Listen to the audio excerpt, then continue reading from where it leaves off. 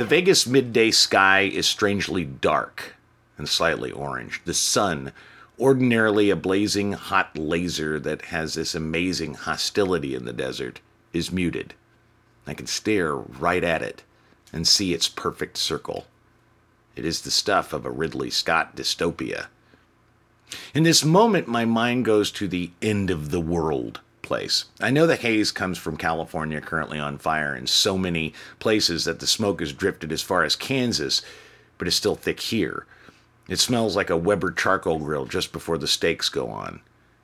I wonder if the clothes I'm wearing are my apocalyptic outfit, the costume of my end-of-days character.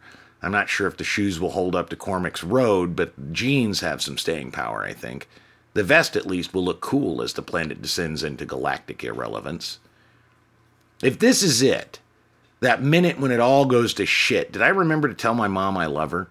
Was my last kiss on my wife's lips worthy of being our, last kiss? Will I remember months from now as I scavenge cold, canned food out of abandoned grocery stores to survive the feast of a club sandwich, fries, and a Dr. Pepper as bounty? Did I write about things and ideas worth reading, and soon, long after the digital footprint is erased by the absence of electricity, will anybody remember them? I grew up reading about the demise of civilization. Stephen King's The Stand was among my favorite books. Movies about the nuclear holocaust destined to come, pandemics devastating humanity, zombies hoarding through empty cities, the inhumanity of humans balanced with the kindness of survivors, hard choices following devastating loss. Yeah, I think what makes my specific brand of optimism potent is the always present knowledge of impermanence. Mortality is never far from my thoughts, although it's not the fear of death or pain that permeates the brain stew. It's the billions of distractions spent eating up life, being lived just before the end, that fascinate and horrify me. This too shall pass is both a salve for those in troubled times and a warning for those whose heads are stuck so far up their cake holes that they miss the important, significant, but easily discarded life. I like to believe that if we're all a bit more in tune with the fact that the party eventually ends, we might be the slightest bit more grateful for the last solo cup of beer and the final bite of cheese. We'll feel pretty fucking stupid taking for granted a hug when there is suddenly no one left to embrace. I stare at the sun for that beat, and the moment passes. I head back into the casino for more of the bizarre, the mundane, and the simple, weird day-to-day of managing the swing shift in a casino that, at the end of the world, boulevard of broken dreams, my ass, the fractured lives of gamblers on the ass end of broke dick is more like it. On a corner slot machine sits Ted. That isn't his name, as far as I know, but random addict, homeless white guy mumbling to himself is too burdensome for a piece. So Ted will do. Ted's been here before. Ted could be 35 years old or somewhere north of 60. Who knows? The desert sun has a way of fossilizing age. My general manager has tossed him from the place for refusing to wear a mask. I physically threw him out into the parking lot when he decided he was going to get a free drink and scream his ass off in order to get it. When I tried to get him out the door, he started screaming, "Don't you put your hands on me!" My response was, "Or what?" His reaction was to try to break the glass on one of the exit doors. I grabbed him by the back of the shirt and shoved him into the pavement. As the nice manager, or the manager of multiple chances, I figured as long as he's not bothering people or acting up, he's fine to play his found $2 for a beer and a chance to get out of the heat. He has a tall boy beer in his pocket. "Yo, don't open that beer on the casino floor, I'll have to chuck it in a can." He nods in a frenetic way and continues to slowly push the penny bet button.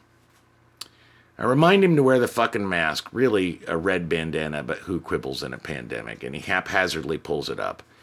I register a sour smell from him, a combination of weeks of sweat, booze, and something else unpleasant. A few minutes later, he's up at the cage trying to cash in cash vouchers for 3 cents and 11 cents that he's found in machines abandoned by players who couldn't be bothered with the small change after losing. This practice, known as ticket surfing, is forbidden.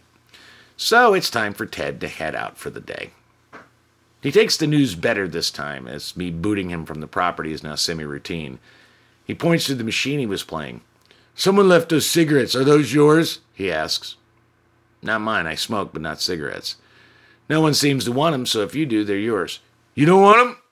Nah, menthol. You couldn't pay me to smoke menthol. I can have them? Yep. I hand him what looks like 3/4 of a pack of Newports. Another moment, a microcosm expanded. The look on his face, surprise, gratitude, sadness, desperation, freezes time.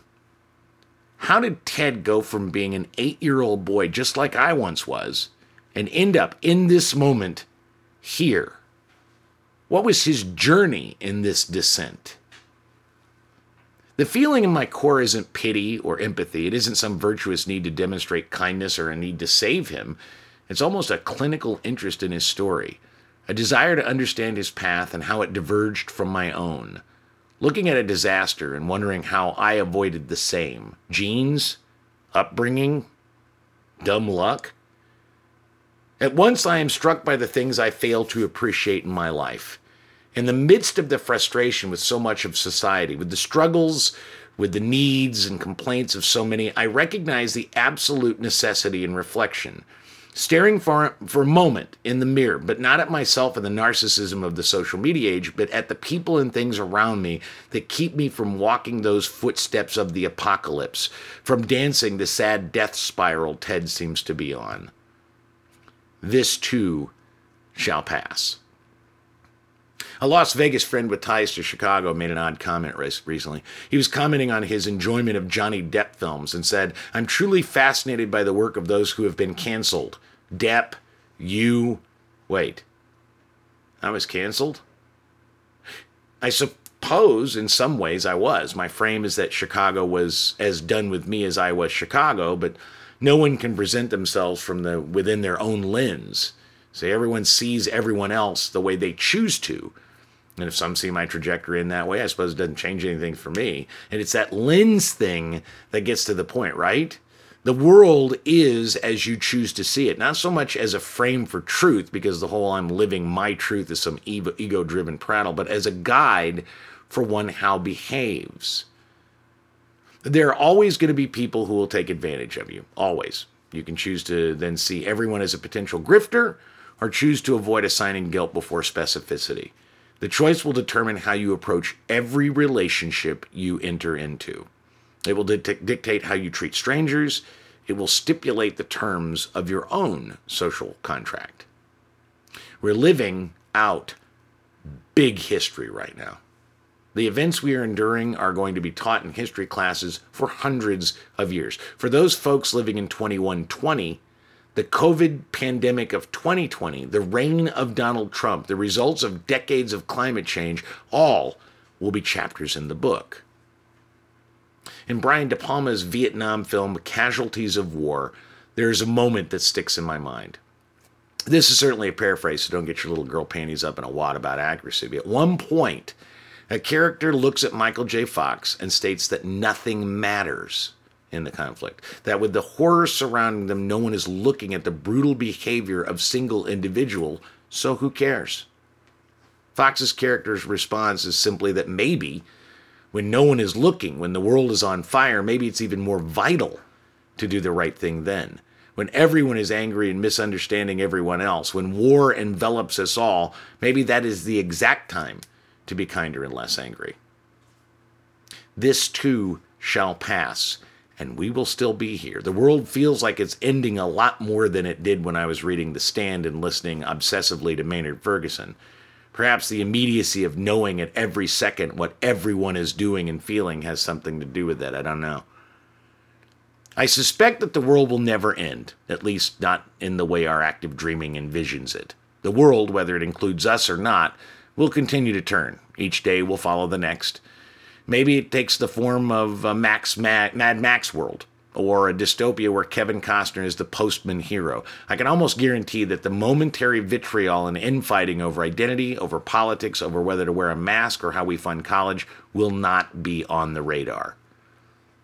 At this particular end of the world, it's that kiss on my wife's lips, that FaceTime call to mom, that fucking dry-ass club sandwich that matter. It's the fact that I had the privilege to take a hot shower that I'm remarkably COVID-free, and I own more than one pair of shoes despite wearing the less durable pair today that count. We have bigger fish to fry, and even those too will pass. Yeah, when it comes, at least I'll be wearing this cool-ass vest.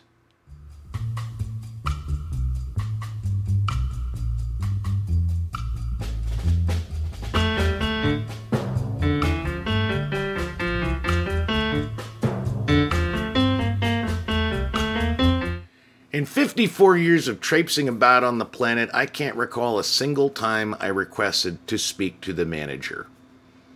I can only remember 1 or 2 times in that span that I chose to call the police to defuse a situation. Probably a few more times than that when I was actively hostile to a service worker, and then mostly on the phone, which each time was followed by a sincere apology.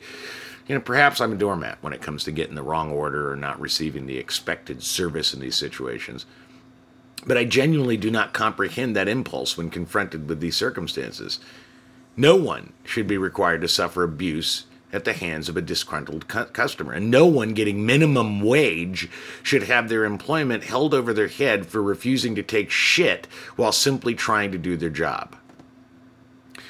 We called him Cowboy Bob. It wasn't his name, but I dubbed him that the first time I encountered him, and the name stuck for not only the casino staff, but also with many of our regulars who despised him. That first meeting was on a Sunday before the pandemic. It was football season, and the sportsbook was packed with bettors sitting in the big chairs watching multiple games on the 15 or so large screen televisions. Drinks were flowing. We were training a new bartender. She was a slip of a woman, 23 or so, and not quite used to the rough crowd at the West.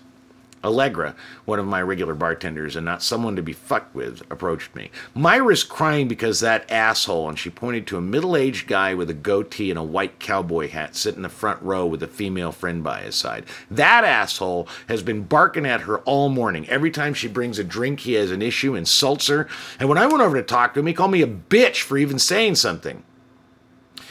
There are a few things that piss me off while wearing my managerial hat, but someone verbally abusing my hardworking, low-paid staff is at the top of that festering list.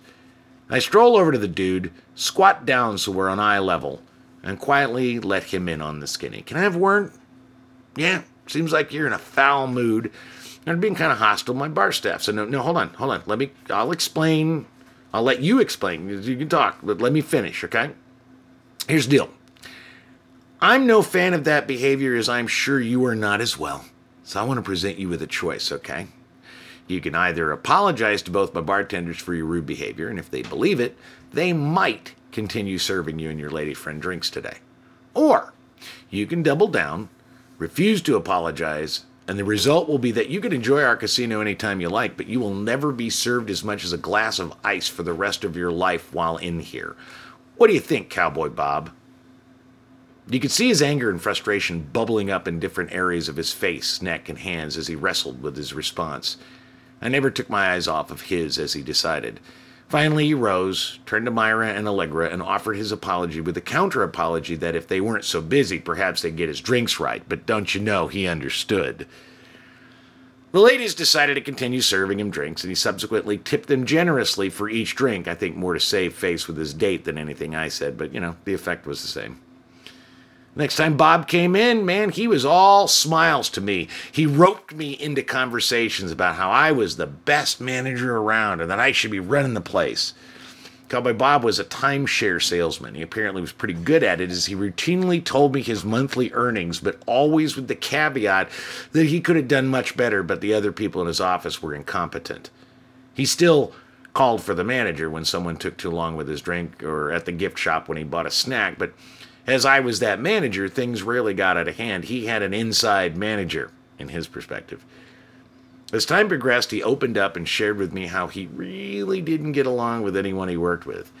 In lieu of jumping down the throats of my staff, he'd bring me over to give me advice about that bitch at the cage or the cunt in the sports book. He advocated that I, the best manager in the place, should fire these people because they just didn't get it. On one occasion, he informed me that he could sue the casino and that dippy bitch at the gift shop for selling him a bag of potato chips he ate and then got diarrhea. Mind you, These were those fucked up flavored kettle chips, something like pickle brine and pork chop flavor. But he went into detail about how he could sue, but wouldn't because he wasn't that kind of guy. Once in a while, I tried to crack into him and find out what the deal was with the routine mistreatment of those he saw as requiring deference to him and his whims. Now, granted, assigning motivations is tricky business. Therapists are paid for it, and they don't even know what the fuck they're doing. You ever meet a professional therapist without some paste fetish or completely dysfunctional relationship with their parents? That said, Cowboy Bob struck me as a conservative guy with a chip on his shoulder. His work history as he shared it was filled with asshole co-workers and women bosses who didn't get him. It seemed that he got along with absolutely no one he'd worked with in years.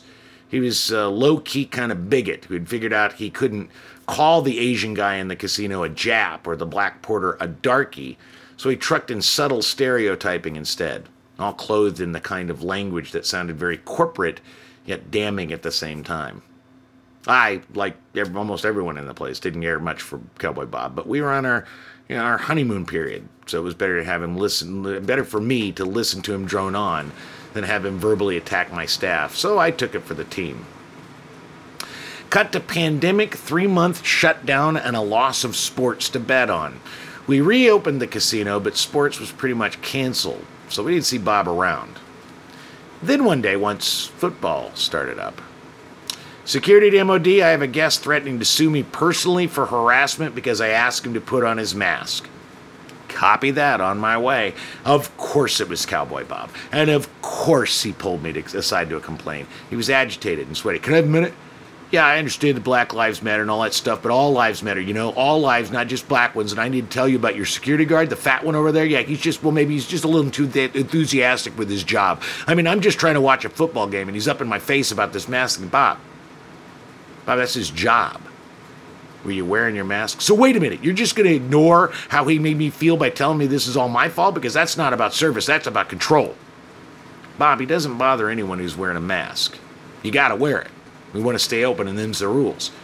So this is now about control. Is that what you're saying? You're trying to control me, Don? And he went on for like 2 straight minutes.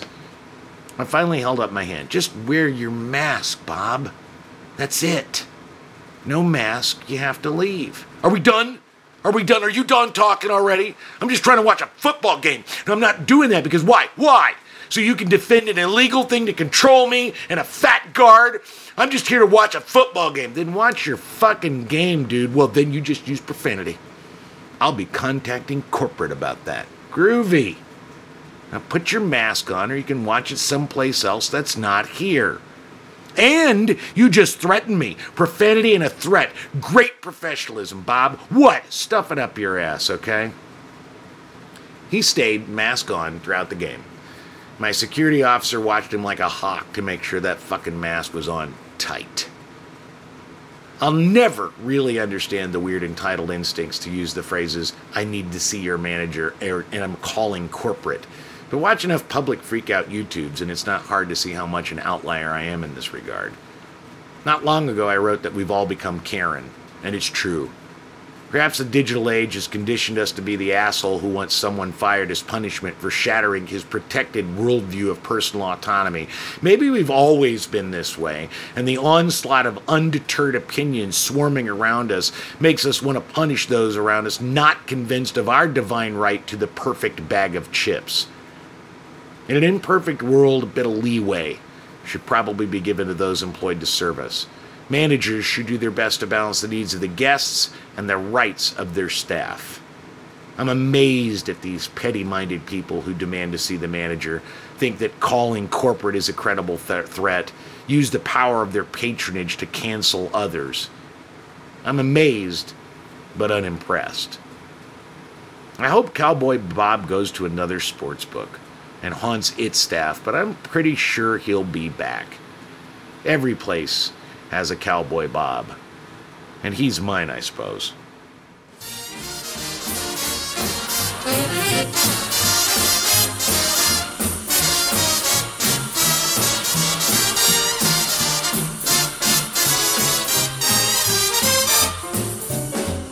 Peculiar Journeys is a weekly podcast featuring stories and thoughts from an arrogant, overly confident white guy. Lots of episodes were recorded while I was living in Chicago, and now I'm in Las Vegas. Check out donhall.vegas for updates and subscribe at Apple Podcasts.